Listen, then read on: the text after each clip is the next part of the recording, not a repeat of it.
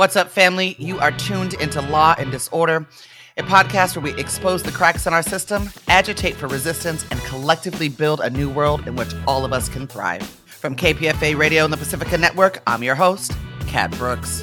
Redevelopment is afoot in East Oakland. The cranes are marching from downtown to where the last really large segment of black folks, low-income black folks, live in Oakland.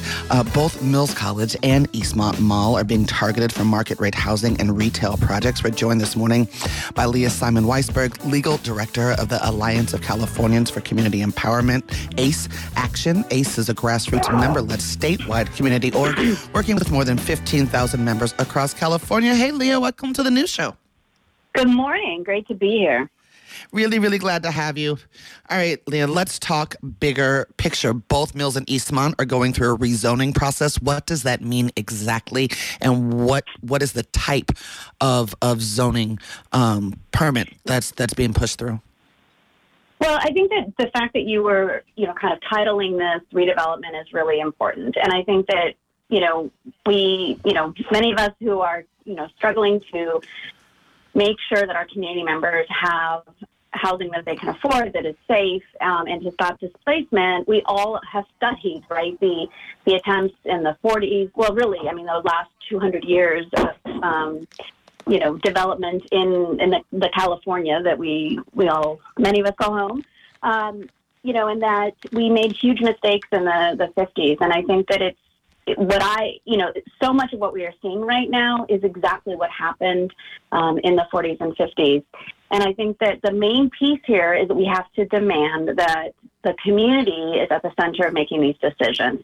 I think that recently we all heard about the city rezoning these two huge swaths of property. And I think what this is about is the requirement of doing housing elements.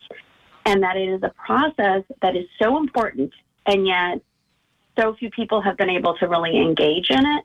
And that in many ways what's happening is you've got very frantic city staff, and this is happening across the state. Frantic city staff being told that they have to identify X number of properties that can be rezoned to essentially absorb the large requirements of affordable housing that are needed in our state. And you're seeing situations like this where the community for the first time is finding out that people have these plans behind closed doors. And I think particularly just like kind of zooming in on the Mills situation, here is a really important institution in our community where so many of our leaders, particularly women of color who are leading our communities, got their start there, academically, and were really able to flourish in so many ways and behind closed doors. And I think this really, to me, shows the difference between what a mayor, a Taylor mayor would be and a Shangtao mayor would be. One demanded that there should be more community transparency and participation and really questioning this whole transaction that was done in secret versus somebody who thought, oh, yeah, I was behind those closed doors and I think it's all hunky-dory.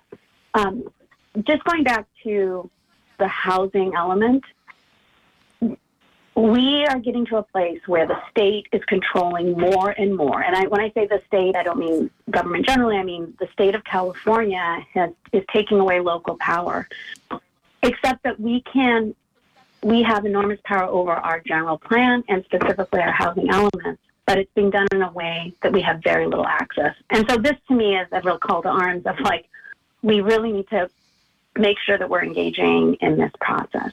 And that the fact that they they really sloppily did the rezoning. So let's put it that way. I'll pause there. Well, yeah. I'm looking at the article that was in the Oakland Post about all of this, and apparently, this was discovered. It was submitted, but it was buried in a draft plan for future housing in Oakland, submitted to City Council by Mayor Libby Schaaf's administration. And it's a map that would allow for higher density real estate development, including condominiums and retail. I don't want to skip over because it's sort of a little bit of inside baseball because you mentioned Lauren Taylor being inside of those rooms, which is also talked about in this article in the Oakland Post. And his direct quote is that he doesn't mind rezoning a portion of the strategy.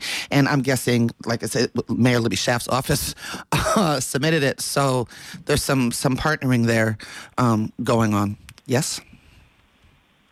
Yeah, I mean, I think that there are, the reason that, his campaign is getting, so much money from not only developers, coal, it's all these people that don't do well when there's a democratic process, right? Because the people of Oakland don't want coal ravaging our communities, don't want redevelopment that just displaces all of our community members.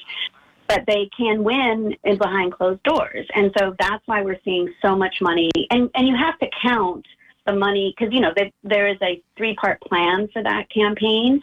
They ran Ignacio, they ran Reed, so that they're, all to get to Lauren. So any money going to any of those campaigns. And so you can really see who thinks it's going to be a great place Wednesday morning. And that's the developers.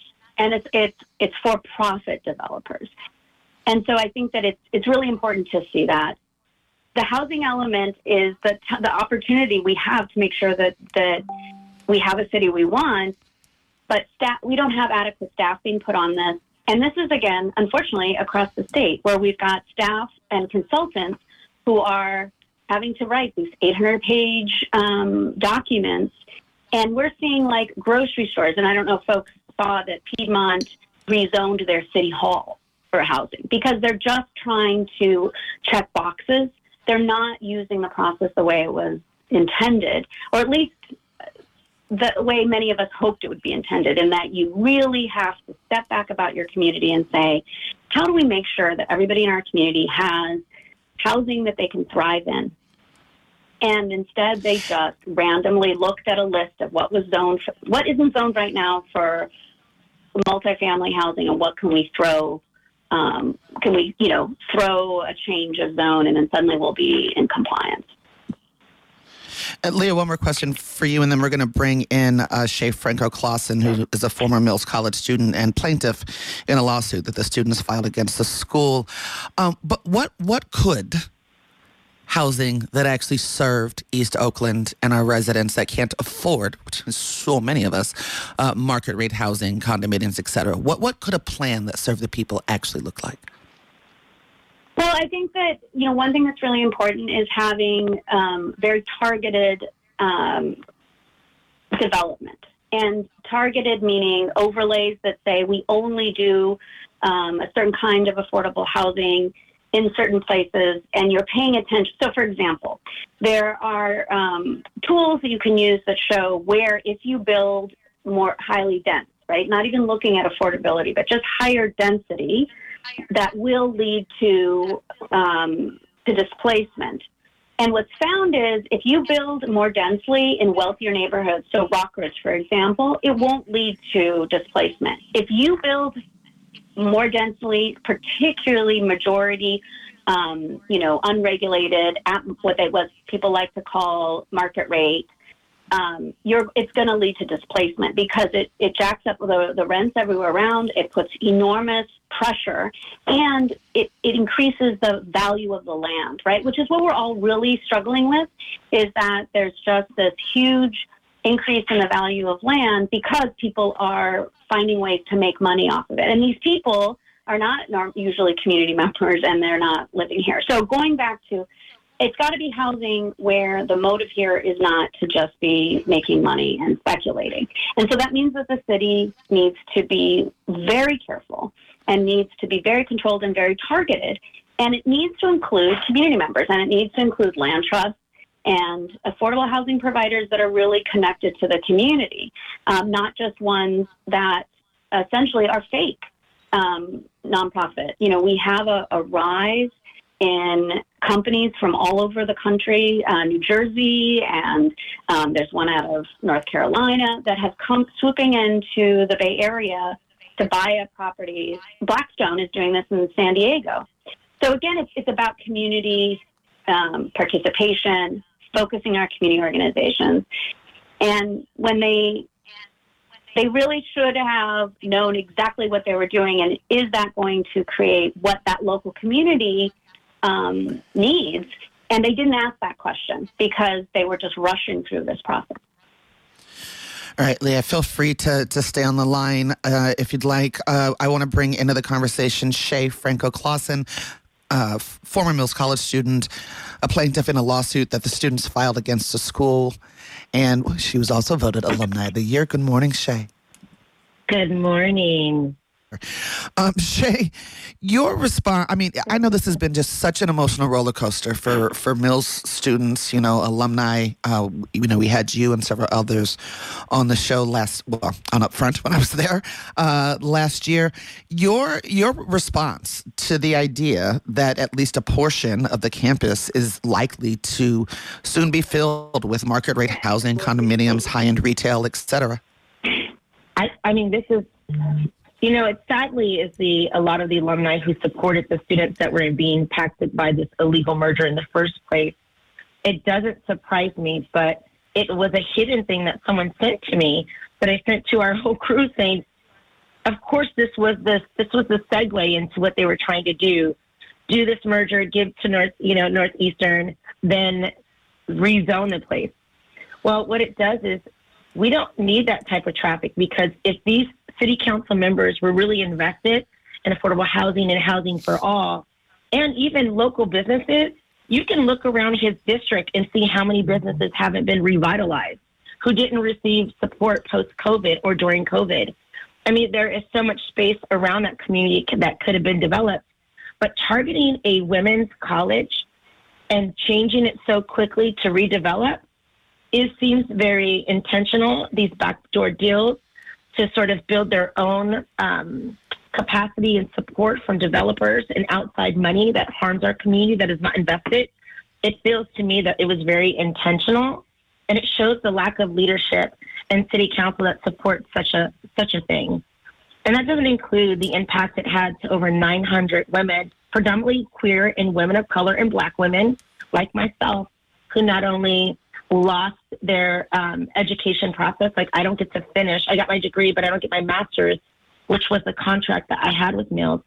But then to displace the students that are on campus now, and you're going to build new housing and retail, is a slap in the face. Yeah, I actually remember dropping off a Black woman who was a single mom and was attending Mills, and part of the only reason she could do that was because there was housing on campus that she could actually afford. Shay, you mentioned illegal merger with Northeastern University, which is also the basis for lawsuit. Can you just explain what you mean by that and why there's demands for a state and federal investigation into the merger in the first place? Well, yeah, mergers usually take a couple of years to happen. We all know this. We've seen lots of other mergers. And I think the person who was speaking before was very dead on. There was no community impact. There was no community announcements, nor was there even communication to students about the merger. None of us, we all found out, staff, students, all at the same time while we were in class, that this was happening. And so the illegal merger was that the president, who has, ran away now, she was dishonest about the financial situation that the school was in, considering the previous president had raised so much money to graduate women from Mills College. She lied. They went through the court process. We lost because they didn't provide records, which then prompted us to do a class action because, Mills does graduate strong, powerful, badass women. To think that we were going to sit down and not fight this was their mistake. And the whole idea behind that is this merger was not consistent with the way they go. There was no communication. There was no legal precedent, and the school was not failing. There's people there that spent a lot of time investing in the endowment to make sure that we could graduate Mill students for future times. So when I say illegal, is this was done, obviously, as Lauren bragged in plenty of articles, behind closed doors, and now we're finding this rezoning. This has been in the works for a very long time without going through the actual due process. The process that any other place would do. There was no oversight from the government and from our state. This went through without any oversight, which is illegal. One of the other threads that I've seen pop up from students that are still in the process of, fighting back is the concern about anti-Blackness at Northeastern University, that things have come to light about the experience of Northeastern Black students. If you want to just talk about that for a little bit. I mean, to me, everything that is happening around the rezoning is a big old act of anti-Blackness. But it feels like the experiences of Black folks at Northeastern is sort of just compounds impact on Black bodies.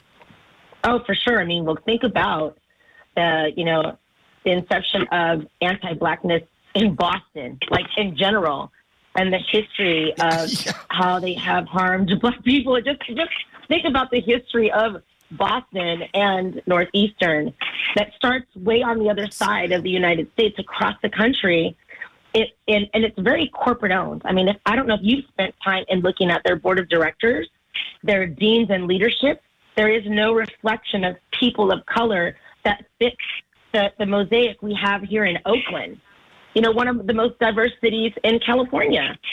To then bring in a school that already has this reputation that's very anti-Black, very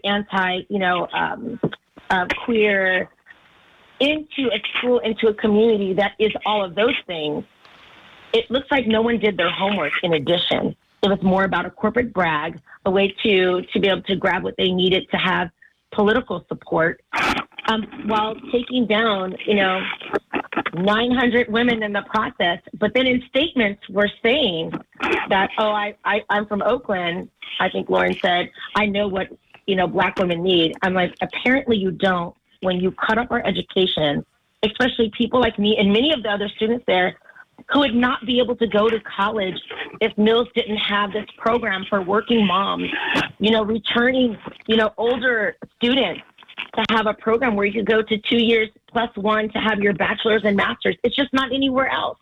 Then to snatch that away to a community that needs economic and upward mobility, women of color, queer women in Oakland, to remove that. And then they told us if we wanted to continue with my master's, which is in my contract with Mills, I would have to do an additional year and a half, and I would have to pay an additional $50,000.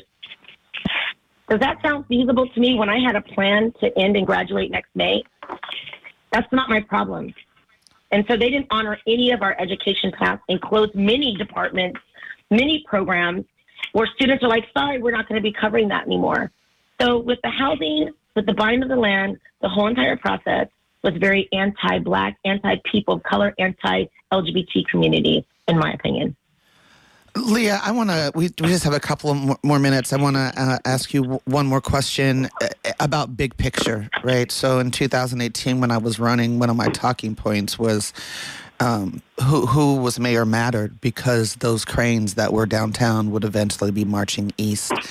And just from your perch, right now we're just talking about Mills, not just, right? Right now we're talking about the institution of Mills College and also Eastmont Mall, right? Which has played a significant role in the lives of East Oaklanders.